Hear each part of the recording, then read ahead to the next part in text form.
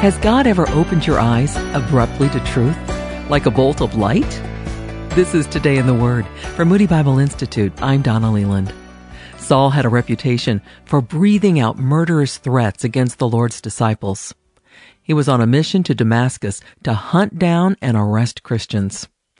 But outside the city, Paul was struck and blinded by a light from heaven. He fell to the ground and heard a voice call him by name, asking, "Why do you persecute me?" Today in the Word, we pick up the conversation in Acts 9, 5 and 6. "Who are you, Lord?" Saul asked.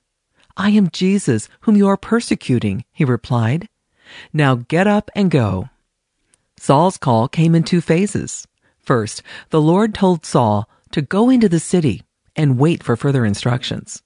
But when Saul opened his eyes and rose to comply, he discovered that he was blind. His companions led him into the city, where he spent 3 dark days. The Lord appeared also to Ananias, instructing him to find Saul and restore his sight. Saul's reputation had preceded him, and Ananias was afraid. So the Lord clarified Saul's calling, to bring the gospel to Gentiles and Jews, a calling that would also bring suffering. Ananias found Saul and placed his hands on him, explaining that the Holy Spirit would fill him. Then the scales fell from his eyes. Saul's calling involved both conversion and call to ministry in one intense encounter. God's call is transformational for even the most unlikely believer.